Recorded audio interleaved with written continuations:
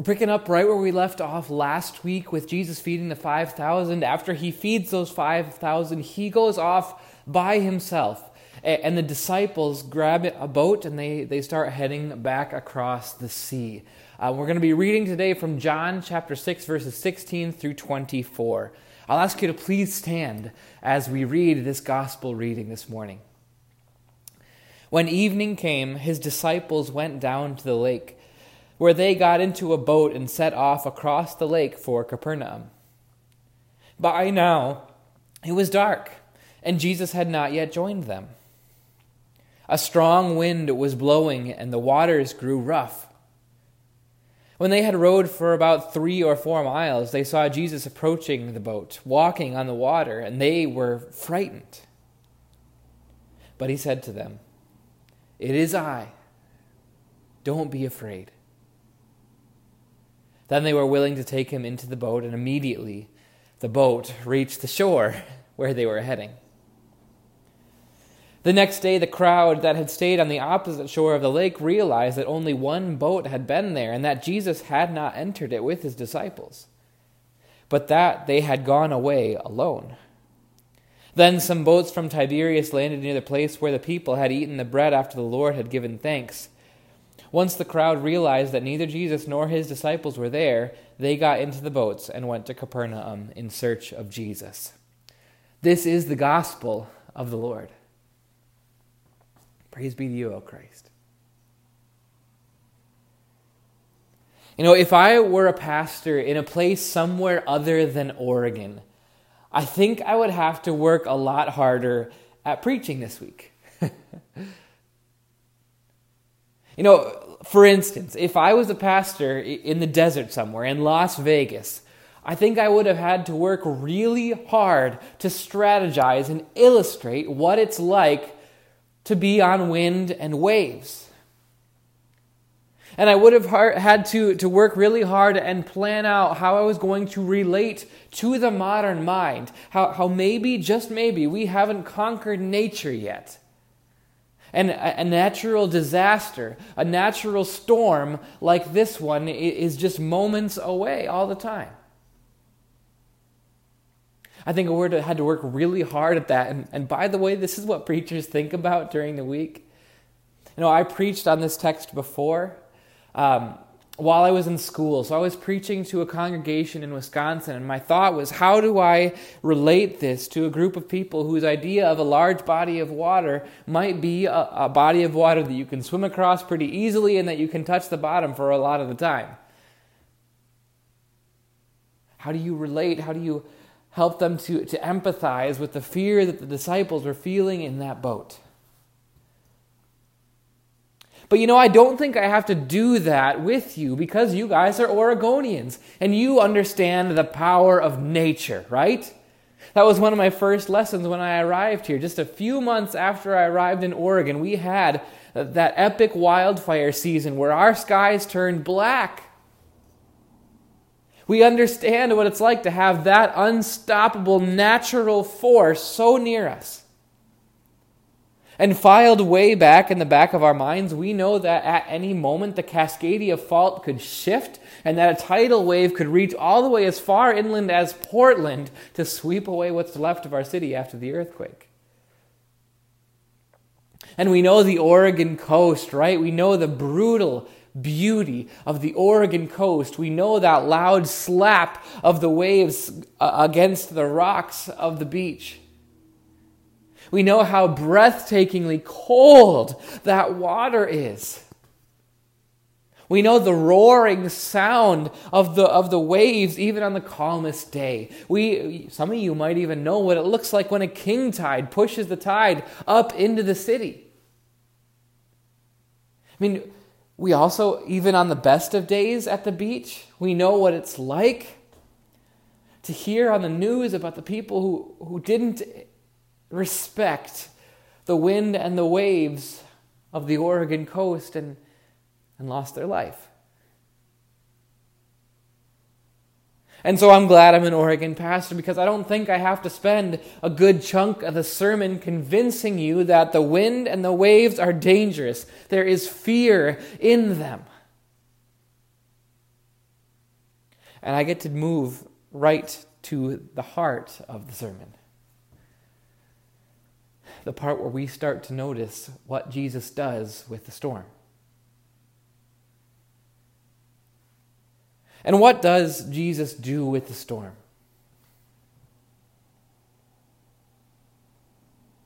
You know, it would seem like he does nothing, really. You can read through this account, and John doesn't really mention what Jesus does about the wind and the waves. That's not what this miracle is about. It's not about Jesus calming the storm this time. And that was interesting to me, because it brought to mind that this is kind of a unique miracle. Normally when Jesus does a miracle, he's doing something for someone else. He's giving someone something. But it doesn't seem like that's what he's doing by walking on the water. Normally he's giving life. Normally he's giving sight to a blind person. Normally he's giving food to eat to hungry people. He's giving health to sick people. But what he seems like he's doing here is he's just making a divine shortcut for himself. He's finding the easiest way from point A to point B, God's shortcut across the lake. That's what it seems like. That's what it looks like Jesus is doing. And I am putting extra emphasis on that word looks. It looks like that's what Jesus is doing. Because I think that this is what John is doing for us. He wants us to see Jesus walking on the water. He wants us to see Jesus walking on a surface that functions in no way like a sidewalk. And he wants us to see Jesus treading on something that is far less firm than the ground that we walk on. He wants us to see Jesus walking on a stormy sea. Do you see that? And I mean, if you do see that, then you'd think that there would be joy in this. That's what you'd think, right? You think there would be joy for the disciples. You know, they're toiling away. Mark tells us that they have been toiling for a long time. He says that Jesus walks on water to them at about 3 o'clock in the morning. And John tells us that they get into the boats in the evening. So depending on what those hours are, they've been working for 8 hours. And you'd think that when they see Jesus coming towards them, they'd throw their oars up into the air and say, finally we can stop paddling. Finally we can rest. Finally we can know that we're going to be safe and that we're going to reach the shore. Or at least you'd think that they'd talk to Jesus and at least welcome him into the boat. But what do? They see Jesus approaching and they get terrified. And they hunker down in their boat.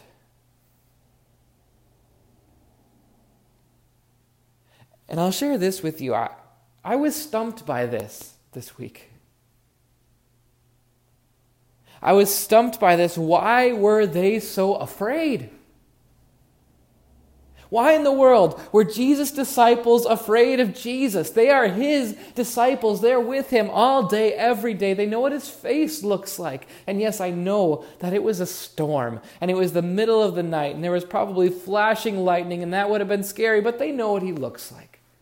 And they know what he's capable of. And they know that he had gone to be by himself, and they probably knew he was going to catch up with them at some point.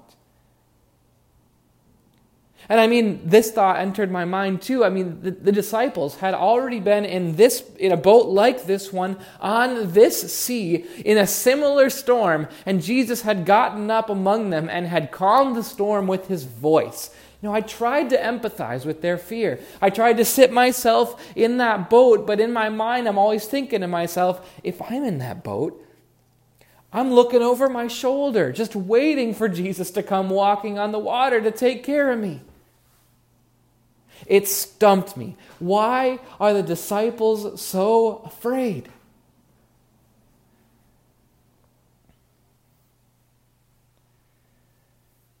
It's because in that moment, they did not see Jesus. What they saw in that moment was a power that was other, unexplainable and unnatural. The power that they perceived in that moment was so inexplicable, unmanageable, and impossible that the only thing that they could do was become afraid of it. All they could do was look at it and say, that's not real. Matthew and Mark, they actually record that the disciples thought that Jesus was a ghost. They weren't seeing Jesus. They were seeing his power, and they were afraid of it.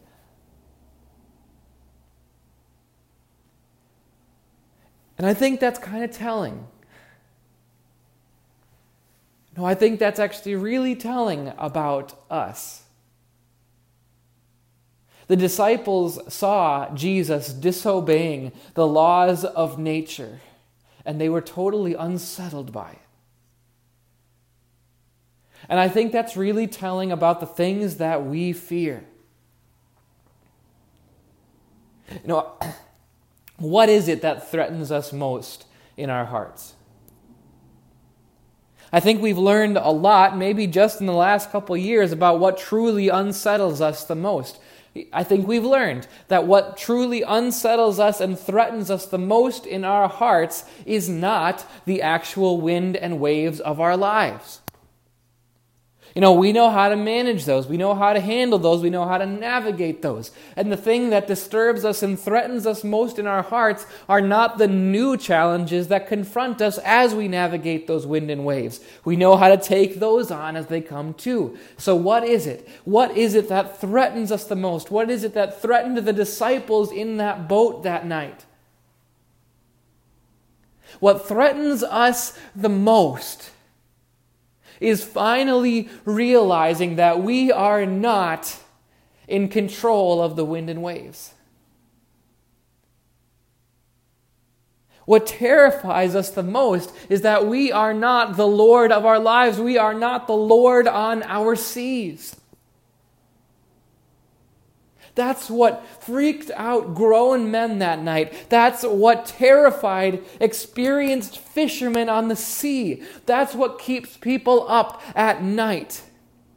That there is a power so huge, so immense, so unmanageable to us, so outside of what we can affect,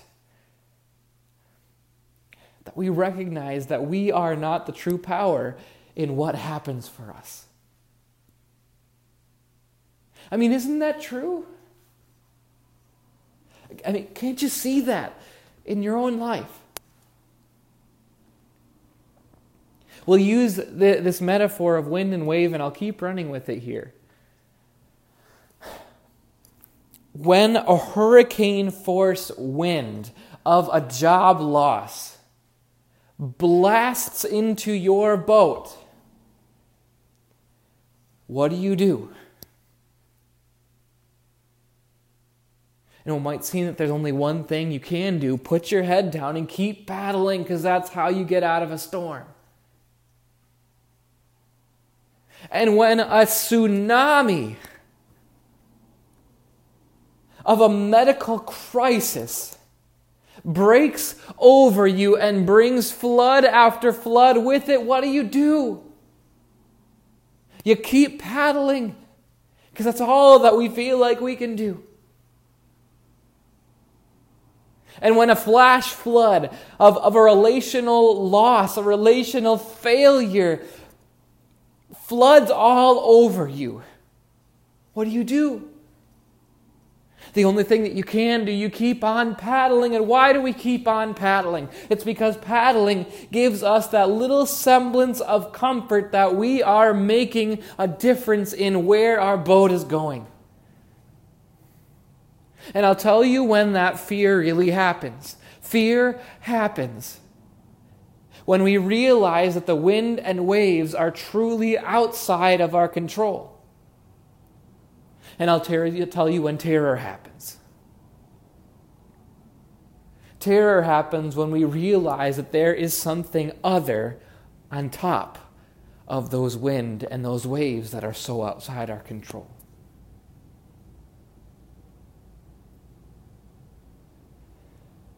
And I don't think I'm overstating this. No, I don't think I'm speaking outside of what the text is saying here. I think this is what John wants us to realize about ourselves and then wants us to realize about Jesus. You see, he pares down a lot of the details in this account. He gives us kind of the bare bones account of what happened on that lake.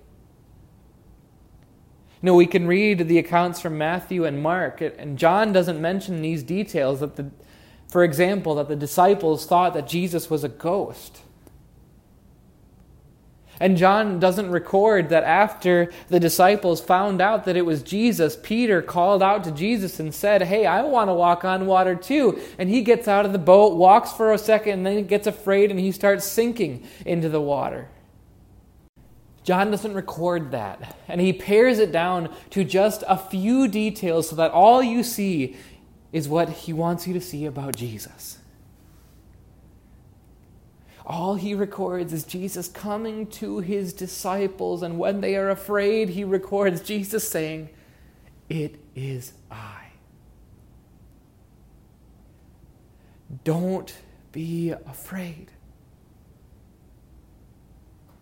All John does is he lets Jesus reveal to his disciples who it is that is walking on their wind and on their waves.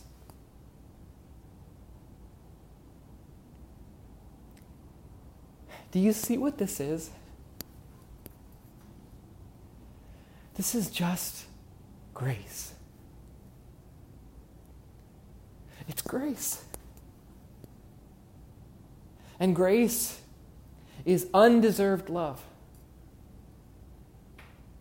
Jesus came to his disciples who were afraid of him, and he comes to them and he comforts all of their fears. He says, "Don't be afraid, it is I." It's just grace. It's just comfort for the afraid.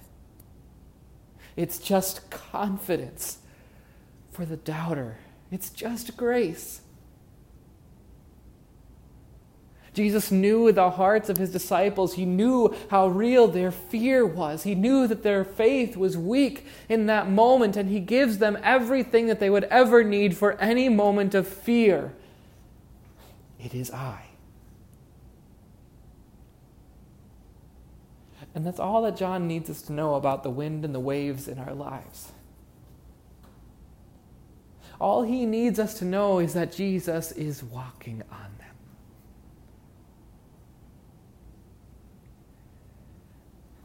And you know, I think it's significant that Jesus is walking on water. He's walking on water calmly, authoritatively. You know, Jesus didn't run on water. And he didn't just teleport to the boat. He could have done that. That probably would have been more efficient transportation for him. And he could have swum to the boat. It's still showing authority over the wind and waves. But Jesus chose to walk on water. And what does walking on water show? It shows complete calm and control in a desperate situation. It shows authority over the wind and wave, that it's not acting like it probably should naturally. And walking on something also shows dominance over it, right? You're walking on the water because it serves you.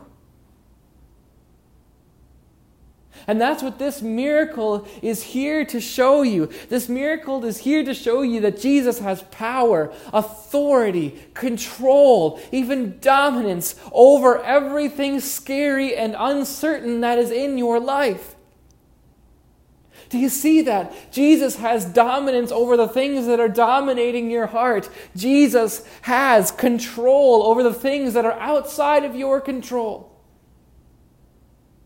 You see what Jesus is doing here? This is Jesus showing you that He scares the things that you are scared of. Jesus terrorizes the things that are your terrors. Jesus walks all over the things that scare us most. And here's the best part.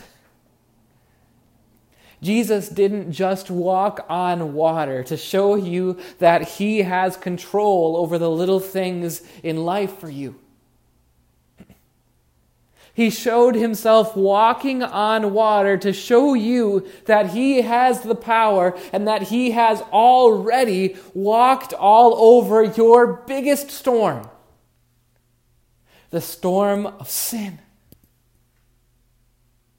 He walked into that storm for you and it couldn't touch Him. And He walked all over it and He defeated it the moment that He walked right out of His grave alive. He defeated sin. He defeated death. He defeated the devil for you and showed that He walks all over it for you.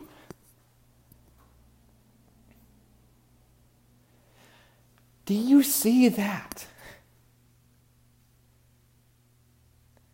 I pray that you do. My pastor's heart really prays that you see that today. Because when you see that Jesus has already walked all over sin and death and the devil for you, that's when every other storm in your life is going to start to seem like nothing.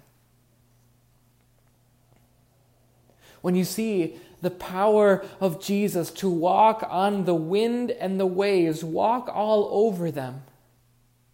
When you see the power that is so other, so unimaginable, so impossible for us to attain.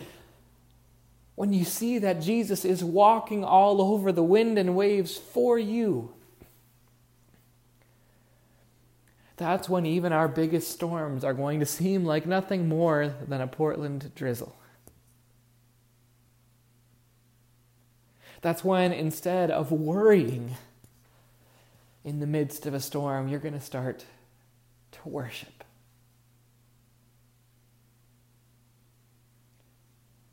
Because you know that Jesus is walking on that water in your storm.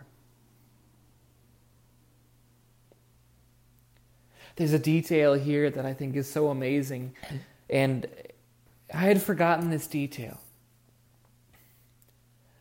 When the disciples saw that it was Jesus who was walking on the water, they welcomed Him into their boat, and John records us that when Jesus got into the boat, they were immediately at the shore. Immediately. Without a single paddle stroke, they were there. I'll encourage you this morning to set down your paddle and get quiet in your boat. Jesus is walking on the water. And even though your ocean might still seem choppy, and though that boat might still seem small, you can have peace on your seas. Let's pray. Lord Jesus, you know our hearts. You know if we are a disciple that has a hard time admitting that we are not Lord on our sea. Lord, you know if we're a disciple that has a Lord on our sea that's not you. Lord, the greatest miracle that you're working today is the miracle of faith. Faith that sees both your power and your grace. Faith that looks at a power outside of us and sees that this power is good and this power is for me.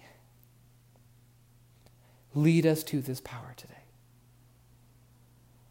Lead us to trust that you are the Lord on our seas. Amen.